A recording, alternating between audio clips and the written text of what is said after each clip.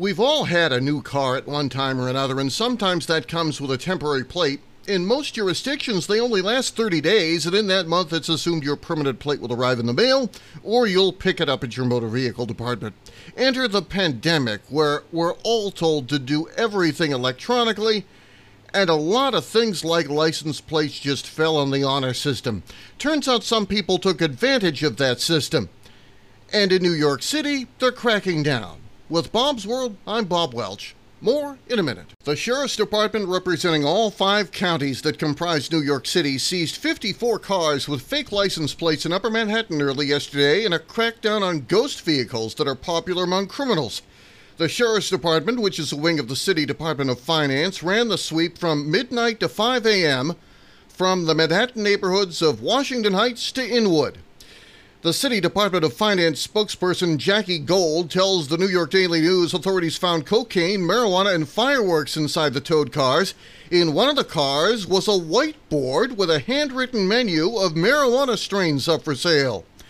They also found illegal paper license plates stashed in some of the cars. The plates have become popular among drivers looking to skirt the law for the past couple of years. In 2020, motor vehicle departments slowed in states across the country as a result of the pandemic.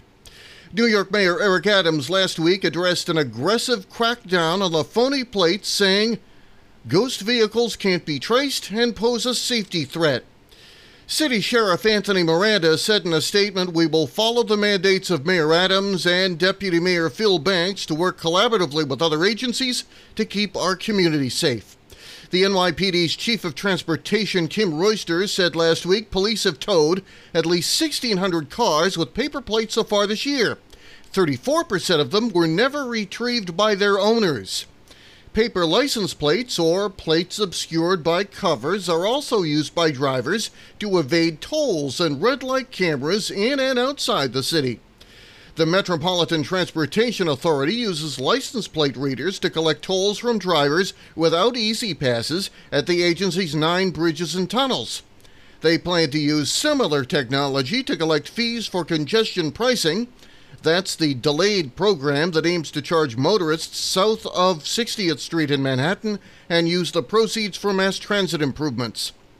New York Governor Kathy Hochul proposed legislation in January that aimed to crack down on drivers who decline to pay tolls or use phony plates or illegal covers to evade them. Her proposal did not make it through the legislature. Bob's World for Tuesday, July 12, 2022. I'm Bob Welch. Make it a great day.